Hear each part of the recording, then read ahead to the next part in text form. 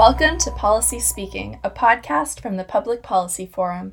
We focus on the ripples, waves, and tsunamis radiating from this extraordinary health and economic crisis, and what can be done about them.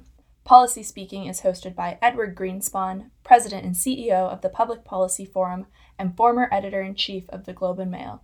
You can subscribe wherever you get your podcasts, or head over to ppforum.ca, where you can also find PPF's research and writings. Enjoy the show.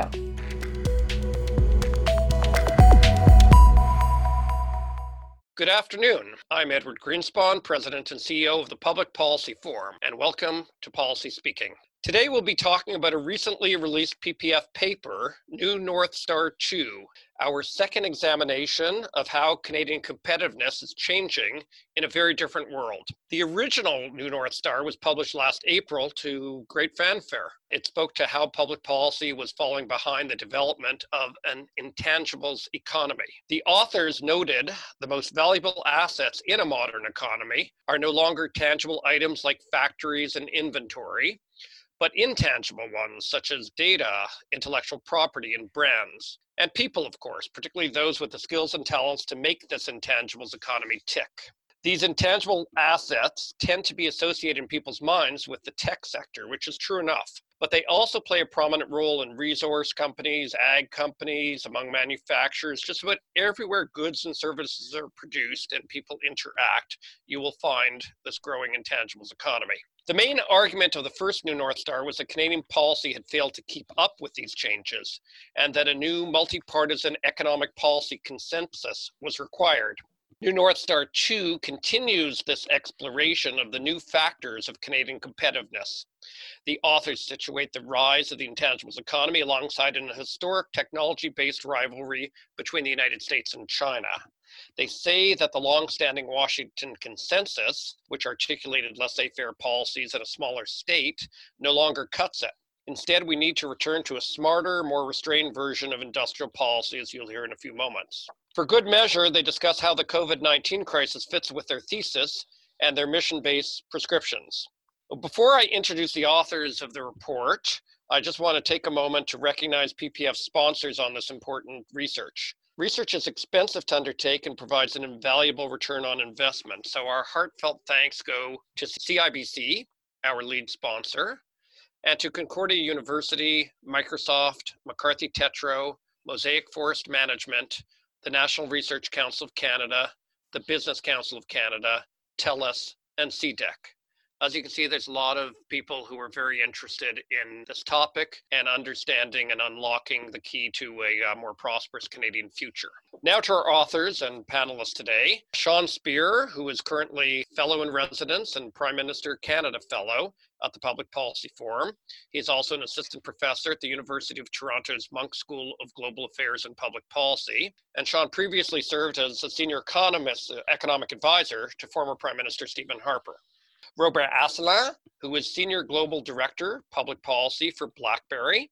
He is also a PPF Fellow, and from 2015 to 2017, Robert served as Policy and Budget Director to Canada's Finance Minister, and he also advised Prime Ministers Paul Martin and Justin Trudeau. And finally, we are joined by Royce Mendez, Executive Director and Senior Economist at CIBC Capital Markets. Royce leads efforts to monitor and forecast the Canadian economy, which I think has been keeping him very busy of late. Prior to joining CIBC, Royce spent several years at the Bank of Canada. He provided an important complement to Sean and Robert in the second report. Thank you all for joining us on Policy Speaking. And Sean, I'm going to start with you. So the first question would easily be, why this report now? You took a first pass at this last year. What still needed to be said? Well, first of all, Ed, let me thank you and the Public Policy Forum for enabling us to carry out this work. It's been, as you know, one of the most intellectually stimulating and rewarding experiences that I've had in the world of public policy. And that's in no large part due to the Public Policy Forum's openness to intellectual diversity, engagement. And so I'm grateful for your support on this particular project and throughout my work with the Public Policy Forum. One of the reasons I'm especially grateful is that you've brought me together with Robert Asselin, who's become a not only an intellectual partner, but a good friend, and now Royce Mendez, who's contributed to this latest report. You asked, what's different? Why did we need to drill further into some of the questions first posed in last year's report?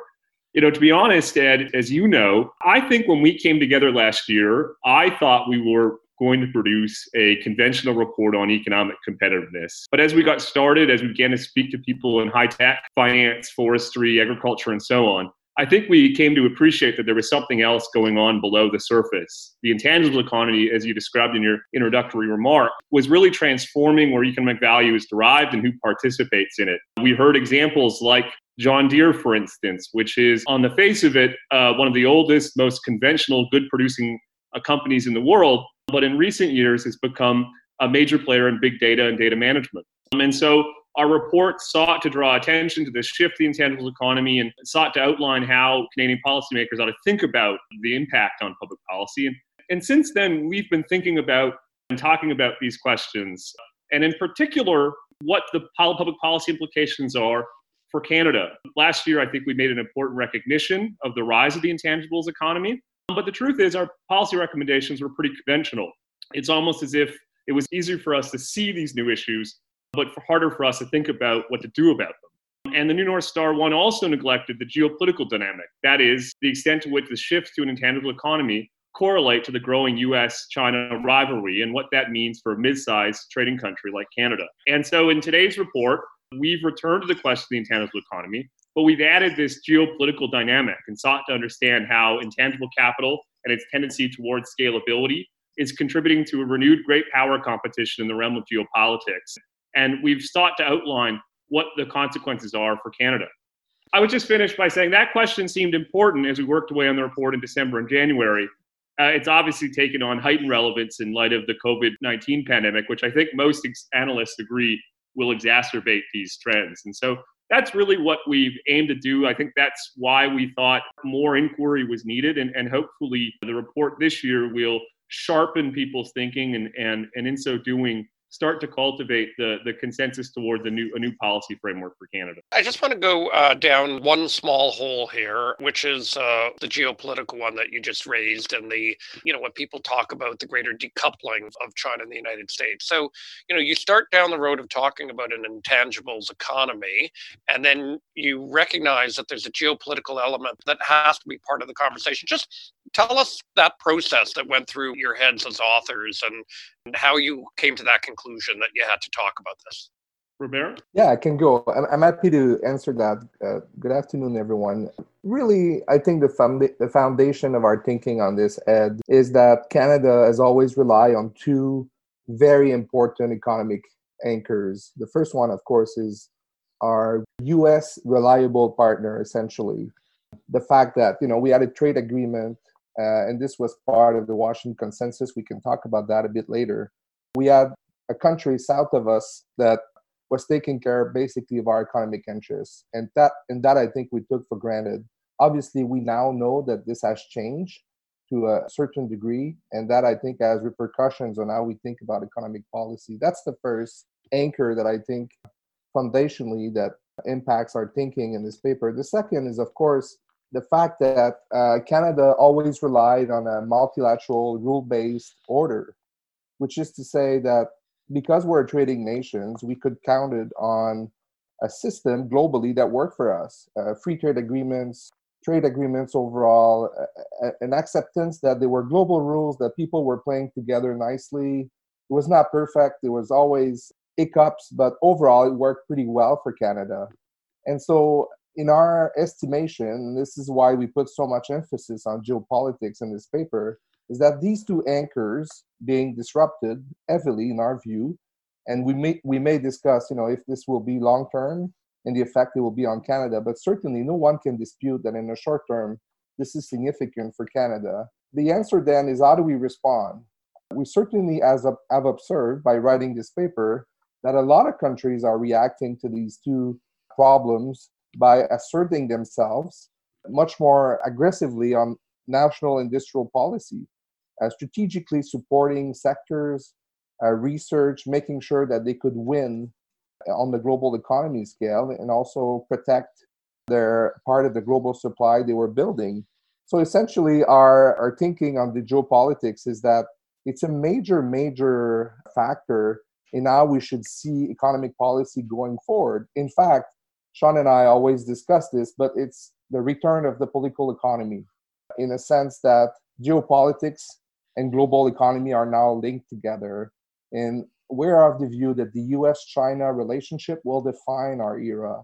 And Canada being squeezed, as we've seen in many recent cases between these two giants, it will make us very uncomfortable, and it will need to have us react in a way that I think for our government to be more assertive, economically speaking. So that's in general, I think, how we can summarize it. If I just may elaborate on that for 1 second, Ed, I think these forces are reinforced by the unique characteristics and features of the intangibles economy. I think the goods producing model tended towards mutually beneficial exchange, but the unique features of intangible assets, their scalability, the tendency towards monopoly rents, all of these things I think are only heightening the inherent competition in geopolitics and pushing in the direction of what Fareed Zakaria recently described as transition from a soft rivalry between the United States and China to a hard rivalry. The question, of course, for a country like Canada, given these forces, given the interaction between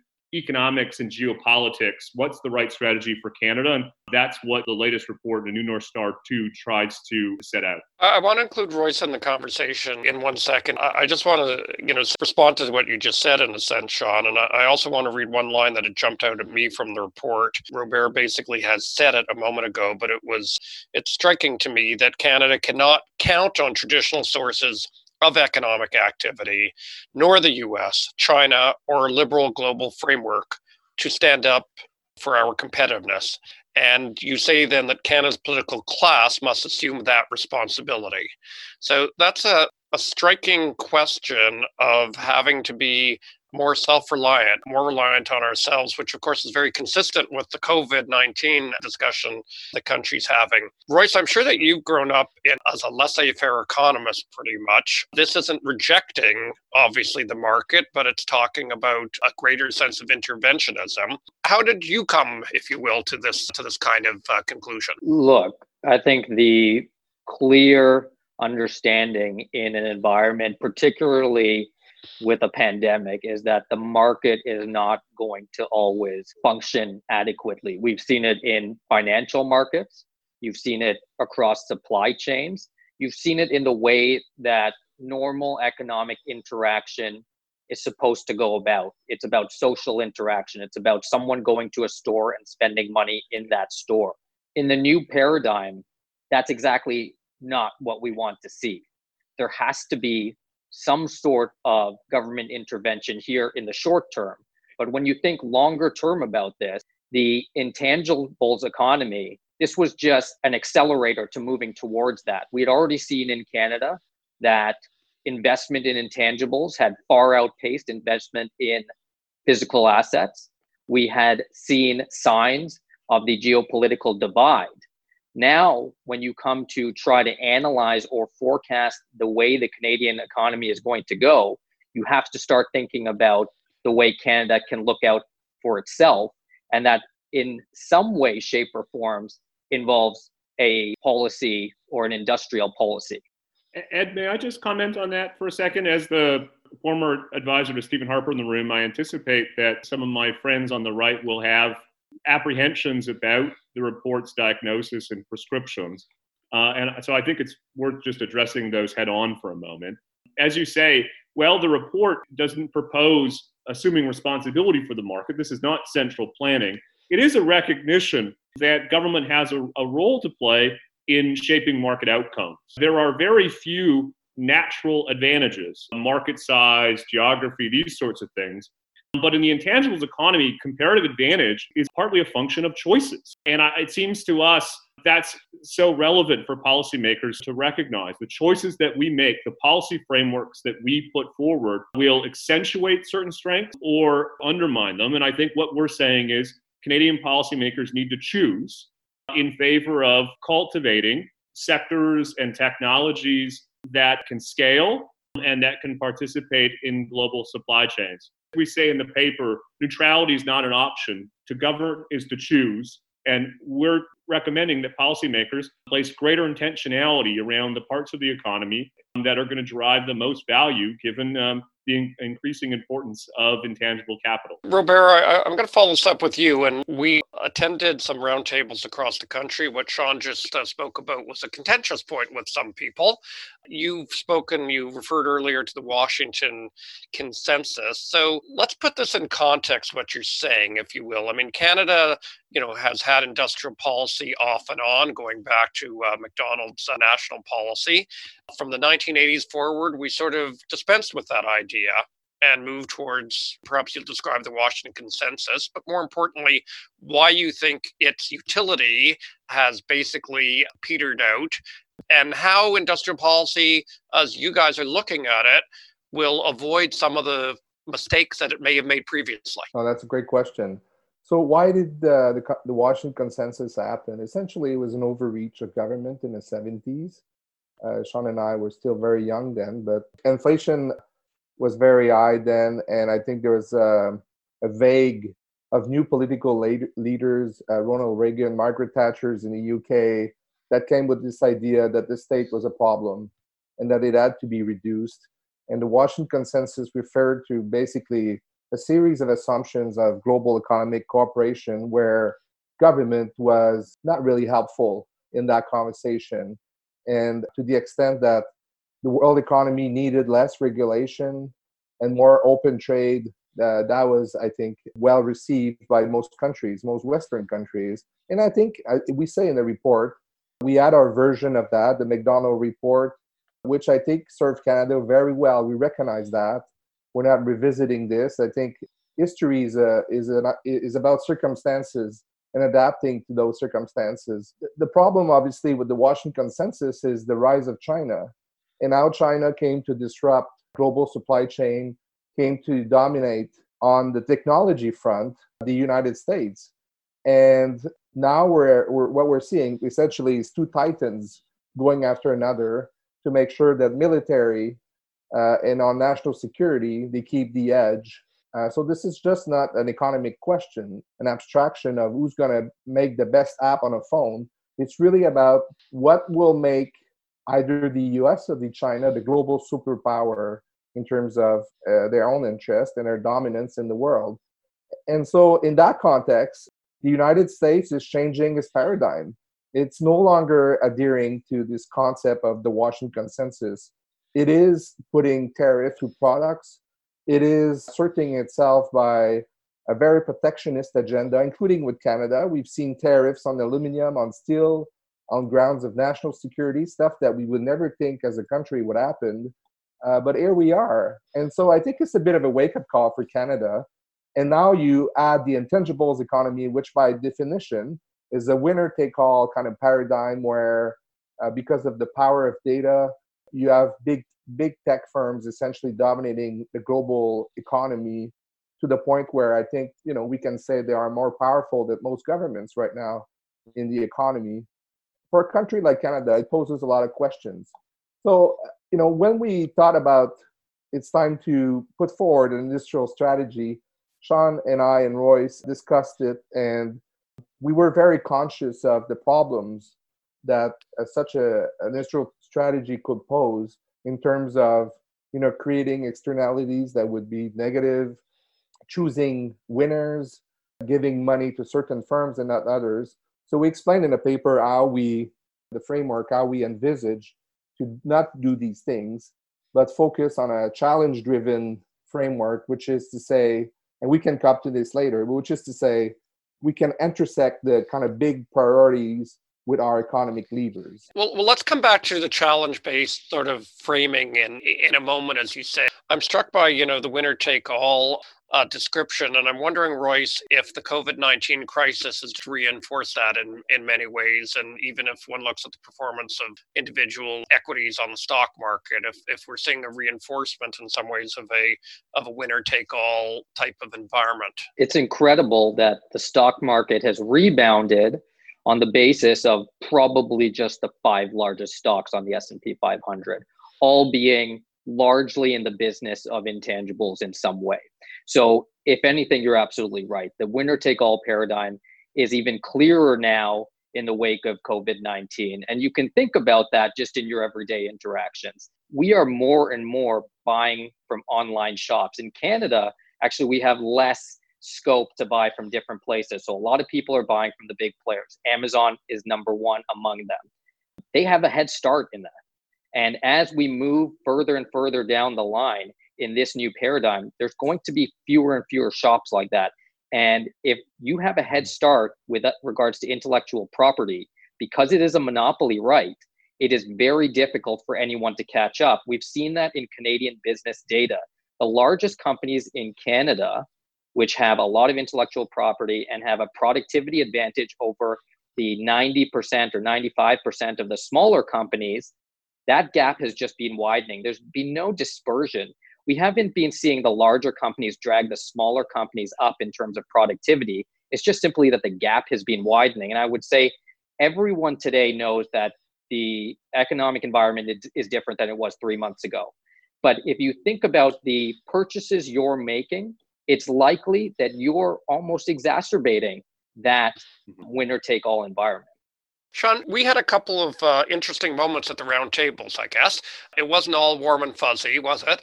And I think of two moments that were kind of striking to me, and I wonder maybe you comment on it. One was in Toronto when we had somebody with a very strong economics background sort of challenging the whole premise and worried about governments not being able to act fairly and be a fair allocator of resources, I guess, an opportunity. And then we had an interesting kind of counter moment in Vancouver where we had somebody who's, highly identified with laissez-faire free market economics saying it pained him, but he was saying that when he looks at the competition among nations, it's those countries that have industrial policies that are doing best. And perhaps we have to recognize that. So I guess where the economic realists are, has that moved? It's a great question. And I think I'm particularly poised to answer it because the tension you described is something that I've felt myself. I've said throughout this process that it's been agonizing because it's required me to be introspective about my own thinking about markets, about the role of government, and so on. And you use the word realism in your question, Ed, and I think that's so important. I think if you look at the world as it is, not as an exercise in abstraction, it's hard not to come to the conclusion that the intersection between the winner-take-all characteristics of intangible capital is contributing to this new geopolitical dynamic that is going to necessarily require adjustments to our policy framework. We use the phrase in the report in a couple of places, the return of geoeconomics, which is associated with Michael Lind, a scholar at the University of Texas, and other foreign policy experts who I think persuasively argue that these trends are going to require adjustments to our policy frameworks and a greater role for government in cultivating the scale necessary for domestic firms to participate in this new global economic framework globally. And as you say, how that's done is obviously highly relevant, and we work painstakingly through the questions of how to minimize distortions and rent seeking and so on is typically associated with industrial policy. But I think ultimately, as you've said in our previous discussions, Ed, not to act is a choice. And I think that's really what policymakers need to keep in the back of their minds as Canada goes about navigating this new world. Yeah. Okay, I'm going to ask about just a couple more questions, and I'm going to open it up to the audience as well. So please, if you haven't submitted any of the questions that you want to ask, please do that in the next couple of minutes. They'll be coming to you. I will come to challenge driven for you, Robert, in a second. I want to just ask Sean. Sean, again, I was struck by something you said a few minutes ago, where we have this technology competition. Both you and Robert have spoken to it, and Royce as well. We have this technology-based competition between the United States and China that has become more exclusionary and less inclusive. This ties in with a strategic rivalry, which has become even more apparent over recent months and is problematic, I think, for anybody who has studied history. This is something not just to recognize, but to figure out how to manage as well. But It's not just, of course, technology. It's drawing everybody into this, isn't it? We've seen in Canada oil seeds and beef producers caught up in one of the awful manifestations of this, which is detention of our two nationals in China. So this is an everybody situation, isn't it? Yeah, it is, absolutely. And I don't want to be presumptuous. There's a lot of people participating in today's discussion who've thought about these questions deeply and are living them quite practically in their current roles and experiences. So I'm humble about setting out the solution to this challenge. But I would just say that I think the two conclusions that we reach in the paper is, first, we need to place a much greater emphasis on cultivating our domestic capacities here, and that's really the ultimate objective of the industrial policy model that we're putting forward. And then the second is, I think, I'll let Robert speak to this more. I think it's about cultivating relationships with other jurisdictions who are going through similar experiences. As mid-sized, trade-exposed jurisdictions, Canada may be feeling the effects of the US-China rivalry most acutely because of our geographic proximity to the United States, because of the fact that these two countries represent about 60% or more of Canadian trade. But ultimately, I think by working with countries like Australia and others, Canada would be better placed to navigate what, as Robert says, is bound to be a US-China competition that will animate not just the COVID-19 experience, but geopolitics for the foreseeable future. Just to add on that, Ed, if I may, I think the European Union is a great example of how this friction between US and China is playing out. What you're seeing in the EU right now is essentially the attempt to create a domestic market between European countries, but also domestic demand on building stuff from Europe. And obviously that's a large economic bloc that is able to do so. But when you look at countries like Germany, the UK, certainly what they are putting forward right now is industrial strategies.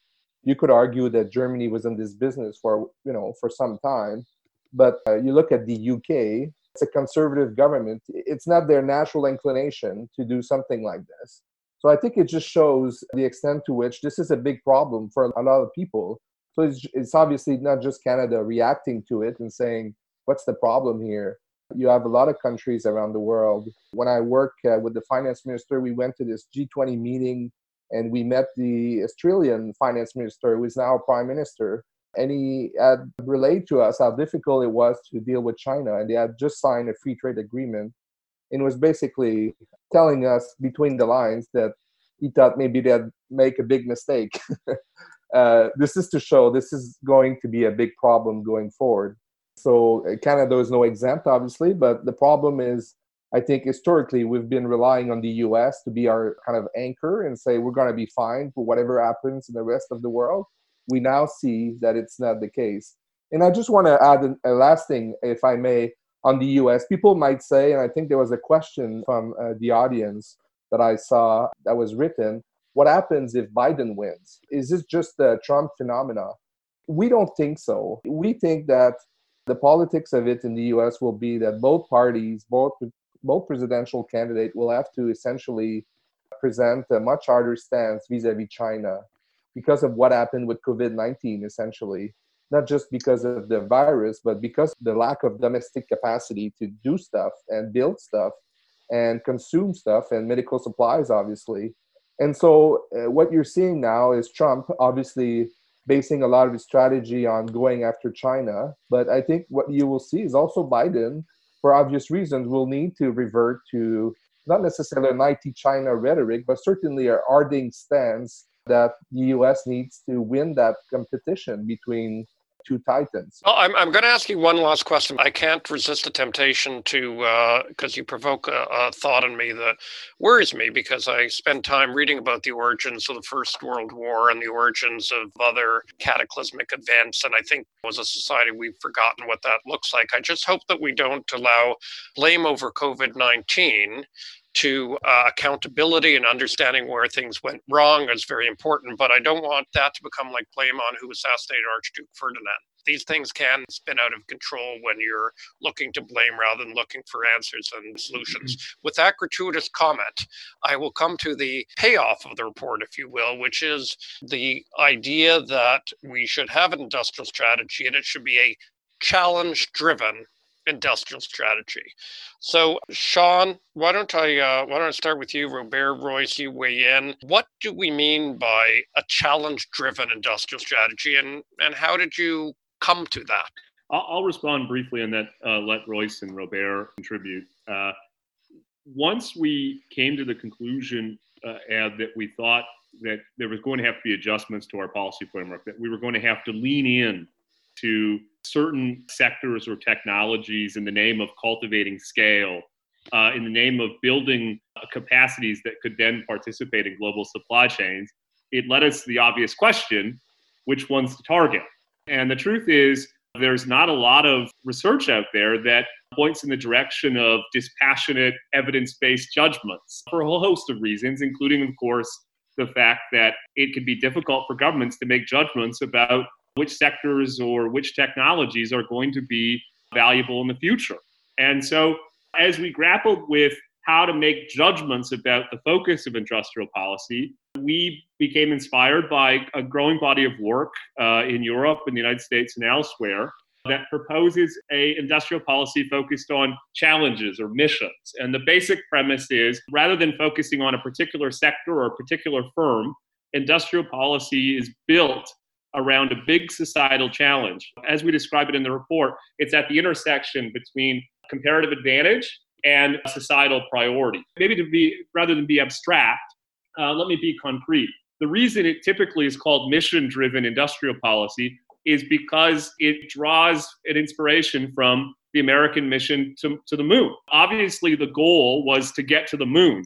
That was the mission. But along the way, by building a policy framework around that goal, there was the spin-offs of new technologies, new firms, new innovations that had a tremendous commercial application. And so we set out in the paper a similar model to build an industrial policy around a set of missions relevant to Canadian society, but that can enable policymakers to focus on sectors and technologies where we think Canada can punch above its weight. So, Robert, give us an example or two of what that looks like, what priorities are. Yes, what's our going to the moon is going to be, basically, is the question.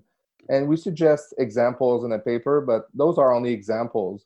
I think one that is obvious, that is pretty universal and should not be politically driven or non-consensual, is climate change. We've relied on energy for a long time in this country, and we should be proud of that. Economically speaking, it's been a great anchor. But obviously, we have a pollution problem, and here's a big society challenge that we need to solve, not just Canada, obviously, globally. The idea with challenge-driven, if I may, is government is partnering with the private sector to co-create demand, essentially, or co-create markets, so that if you say, I'm going to go to the moon, I need stuff to go to the moon, and I need a technology to go to the moon. If you say that for climate change, obviously you're going to set ambitious targets, as we have, both parties, I think, but with no real mean to achieve it. I think, and just saying, we're going to reduce emissions, somehow it will happen. You need a challenge-driven industrial policy to get there. So we need our companies, and I think our natural resources company are already there. They are doing it. But the idea is to co-create a market for that clean tech to come out and say, we're going to make this a Canadian priority, and this is going to be successful. This is the DARPA approach, essentially, in the US, which is to say, what are the challenges we need to solve, and how can we partner with the private sector to solve them? We would argue, and I think we're not the only ones, that Silicon Valley was mostly born out of this ambition of the US to do these big things they have done over the years, including going to the moon, obviously. GPS, internet came from these inventions that first were driven by public R&D. This is what we forget. And if I may just do a short segue to what kind of industrial policy, because we haven't talked about this, we are proposing. It is essentially an industrial policy that lives in the intangibles world. And when I say this, it's not to say that it's only for tech company. It's for everyone in the economy, but it's to take advantage of our human capital. And in Canada, we have amazing human capital, both by our education system and our immigration system. It's to leverage that. It's also to consider IP, intellectual property, as a corner piece of economic growth, as something that is core to our well-being as a nation. And then all this R&D investment that we are doing to make sure that at the other end, there's a commercial linkage.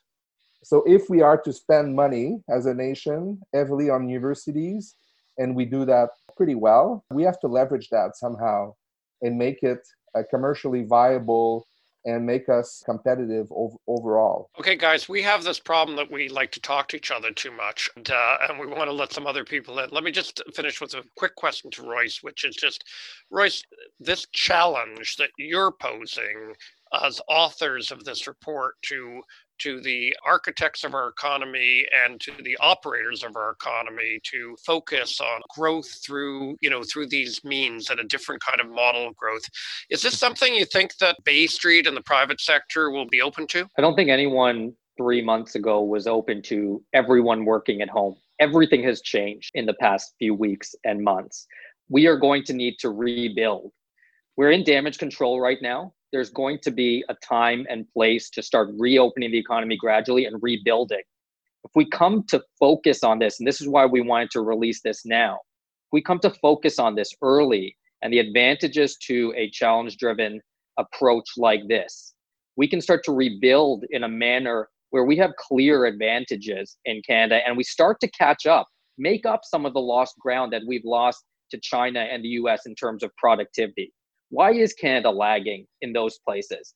This is one way to approach that. And I think while we are in an incredibly difficult position at the moment, it creates an incredible opportunity for change and to change people's minds. Ed, before you turn it over, can I just leave it on one final point? Yes. I just want to not only affirm Royce's point, which is so important and is the impetus for releasing the paper in the current context. The other thing to emphasize is that while there are obvious risks associated with the industrial policy model, I don't want to diminish those. We also have clear evidence of success in Canada's history. The paper highlights examples like the Canada Arm, which is a function of co-creation, as Robert described earlier. CANOLA, another example of the Natural Research Council working with university researchers and the private sector to create an agriculture export, which is now where Canada has scale, where Canada has global market share.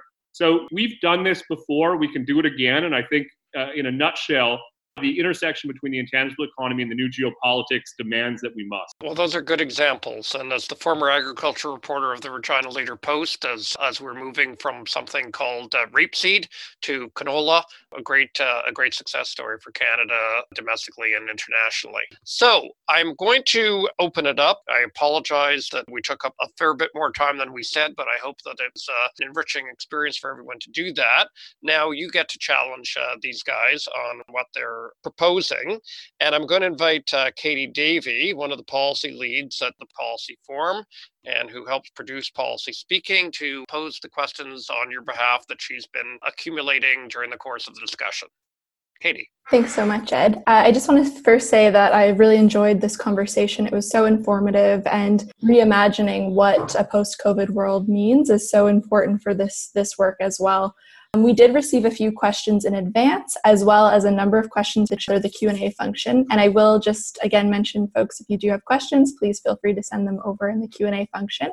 I will start just on that lens right now about what a post-COVID world might look like.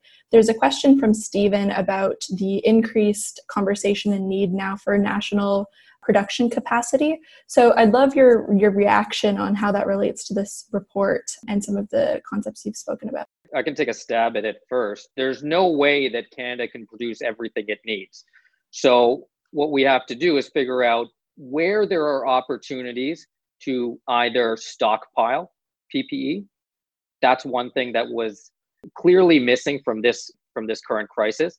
Number two, how we can diversify supply chains. So if one of the places that we import a part from goes down, we can get it from somewhere else. Or number three, produce domestically where we already have some sort of competitive advantage. That by definition is less efficient than what you would normally think of in a globalized world.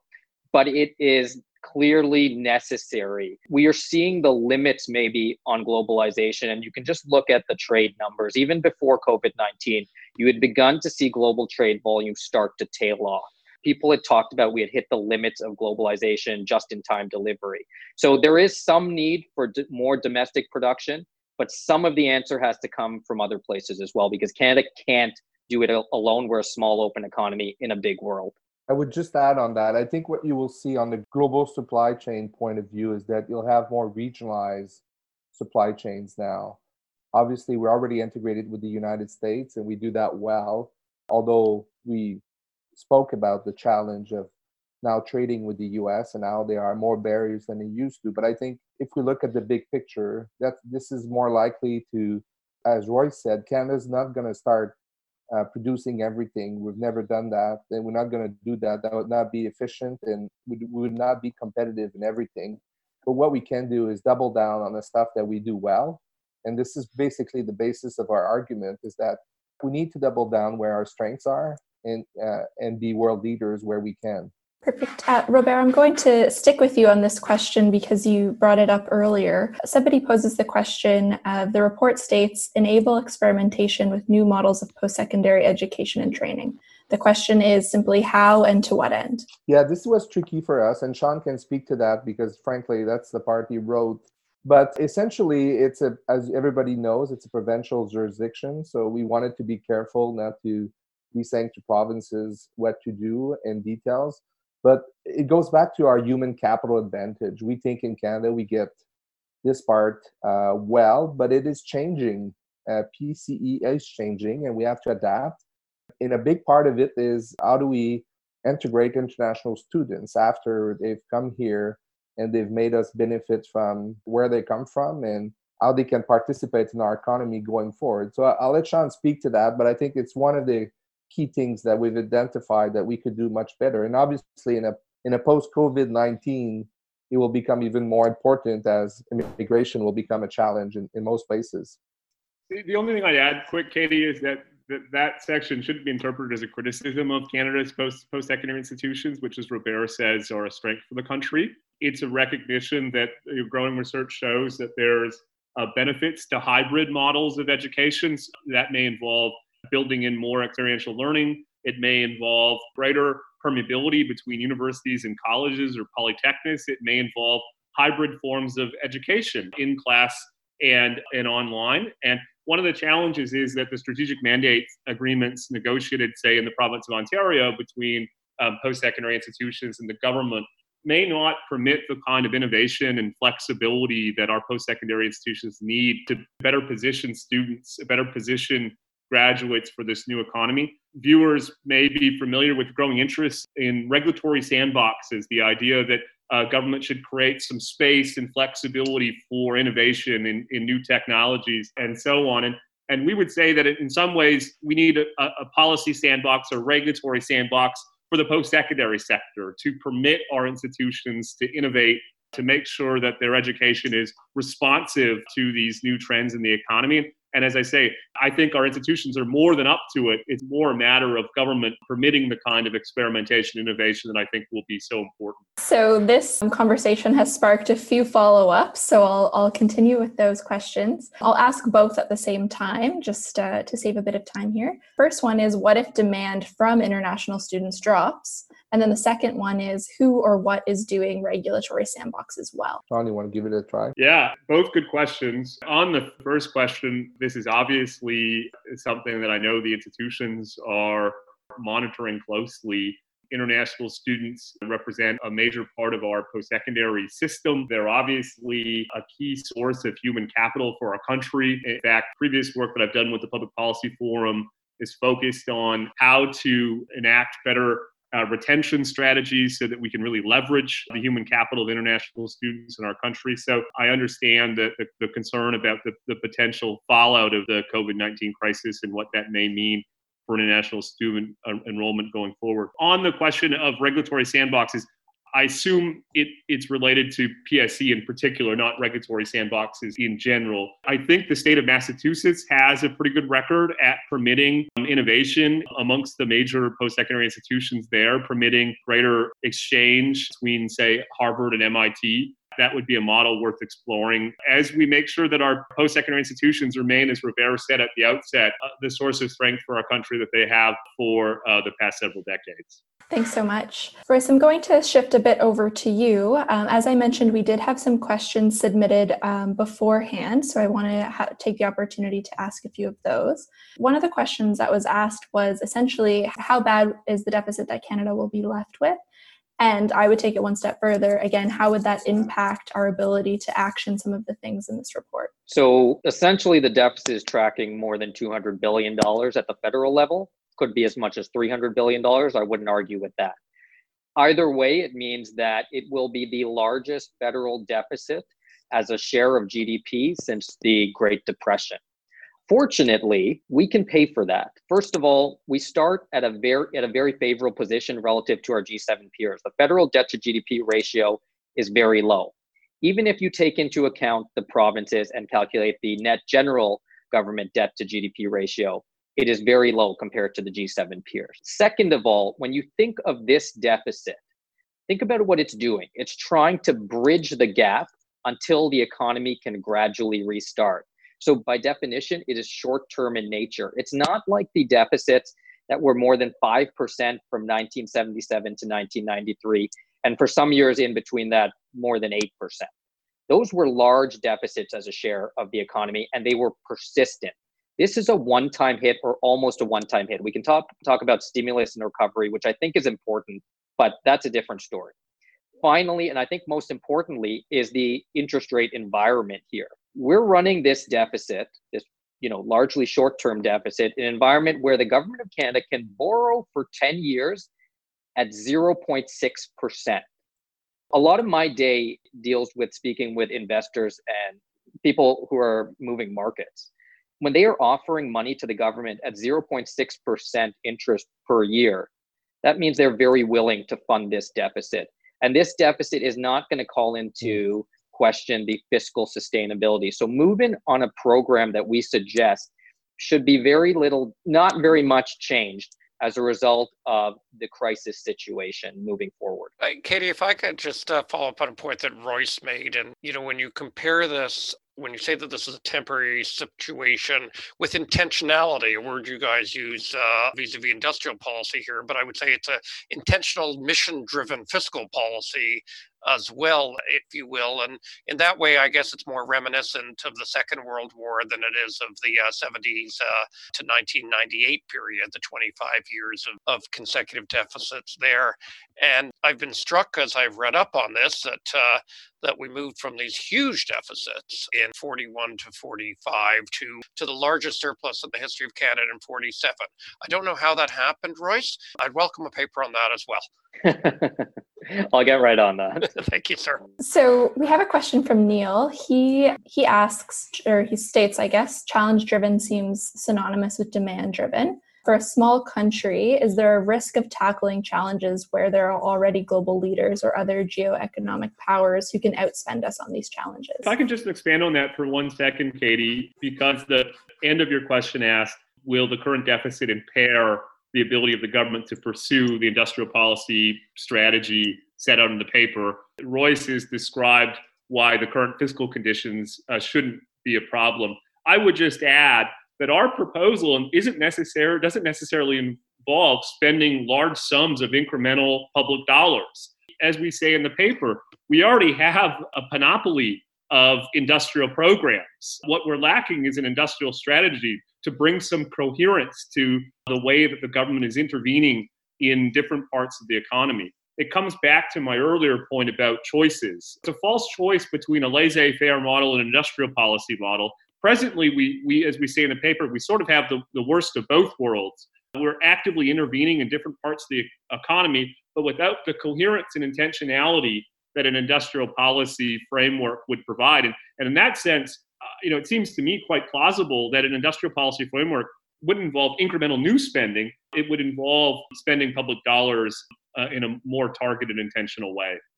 I've got, I think, one final question, and it really is related to that point. So the way this is framed, so given the resistance that both Sean and Robert would have known linked to public procurement and innovation in their days in government, how hopeful are you that we can finally overcome this barrier? Yeah, that's a great question. I think what we're saying is this is not a framework that everybody will recognize themselves in. Like there are some sectors, for example, or some parts of the economy that already are doing well that not necessarily need to join one challenge or not. But challenge is a very useful way to organize industrial policies, what we're saying, in a way that you co-create markets where if the state would not put, for example, emphasis on R&D in certain sectors or certain technologies, we would not, as a country, have the spin-offs economically to benefit from it, essentially is what we're saying.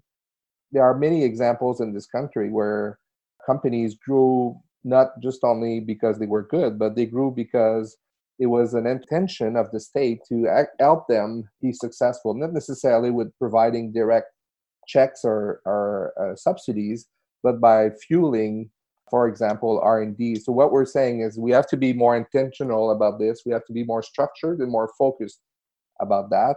And there are parts or subparts of the economy that we already do very well. I think I can speak for myself in the company I represent that cybersecurity is a place where Canada does well. We should double down on that. And there are obviously other sectors where, for example, on technology, AI, we've only in a few years be able to gather some critical mass and some amazing research. But now we have to commercialize that research and make sure that Canada leads on the global stage. Otherwise, what will happen is we'll just have other global company come here, take on our good R&D funded by Canadian taxpayers and take it away from us. That's a bad externality, we would argue. Maybe to broaden out the question to start, I think what the question is getting at is that the animating ethos of much of the federal public service has been reflected in the Macdonald Royal Commission perspective for the past quarter century or 30 years. And that manifests itself in aversion to more actively using procurement, for instance, to cultivate innovation. It manifests itself in an aversion to doubling down on technologies or subsectors where Canada seems to have comparative advantage. Viewers will be familiar with the phrase spreading the peanut butter thinly, which is something we heard a lot in our consultations. And so there's no doubt that that instinct towards neutrality or a preference for neutrality is going to be part of the policy-making ethos of parts of the federal public service. But I will say that in our consultations with ISED, with other parts of the federal government, I think there is a growing recognition of the facts on the ground that we're describing, new realism, if I can put it that way. And as Royce has said, I think the current circumstances are only going to affirm and accentuate that point of view. And so I'm generally optimistic that we are going to see a shift in the federal public service and the federal government more generally thinking on these matters. If I can just make one final point before I turn it over to Robert to comment as well. One thing I want to emphasize to viewers who may not follow these issues as closely is this change in thinking isn't just occurring within the federal public service in Ottawa. It's really happening across the Anglosphere, including amongst conservatives. Senators Marco Rubio from Florida, Tom Cotton from Arkansas, Josh Hawley from Missouri are pushing the Republican Party in a more industrial policy direction, in large part because of a recognition of the intersection between the intangibles economy and the new geopolitics. And so there's no doubt that there's been resistance to these ideas in the past. Oftentimes that resistance has been justified because of failures of industrial policy, but we think that the conditions on the ground have changed such that there will be a growing resonance with the ideas that we're putting forward in Ottawa and in capitals elsewhere around the world. If I may just add a small point on procurement question. Obviously, we've explained the demand-driven concept and why it's important for the government as the biggest buyer in the economy to drive that demand and help company make products and services. But I think it is becoming a competitiveness issue in the sense that our companies less and less have access to other markets because those markets are becoming protected. You look at the EU and you look at China, obviously, and you look at the United States. So if our own companies cannot influence these markets and win these procurements, how is it that our own Canada will just not even help them? It seems to me that Boeing would not be the company it would be today if the US military would not have bought stuff from them. And so is Silicon Valley. We think that somehow the US is based on free markets. A big reason why these companies became so powerful is that at the beginning of their endeavors, they were heavily able to render services and products to the federal government, the US government, which is a huge buyer. We have to take this into account as well, in my view. Okay, well, thank you very much for that. Thank you to the audience for your questions, and to you, Jean-Robert and Royce, for Thank you. A truly terrific, thought-provoking, persuasive discussion. This is a difficult sort of sea change in thinking, and I think you guys have done a great service putting this forward.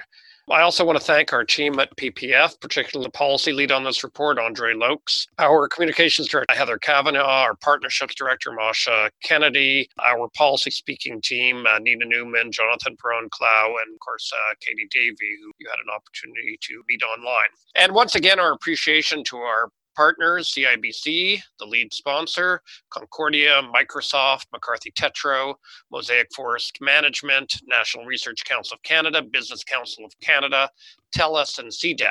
Now, you can find this report alongside its first iteration, the New North Star and the New North Star 2 at ppfforum.ca. Like it, love it, tolerate it, despise it, please debate it. These are vital issues that require a vigorous conversation. There's a lot at stake, and it will require all of our intelligences to chart the path forward. That's a wrap on this edition of our podcast. If you enjoyed this episode, let us know on Twitter at ppforumca. And until next time, I'm Edward Greenspan, and this has been Policy Speaking.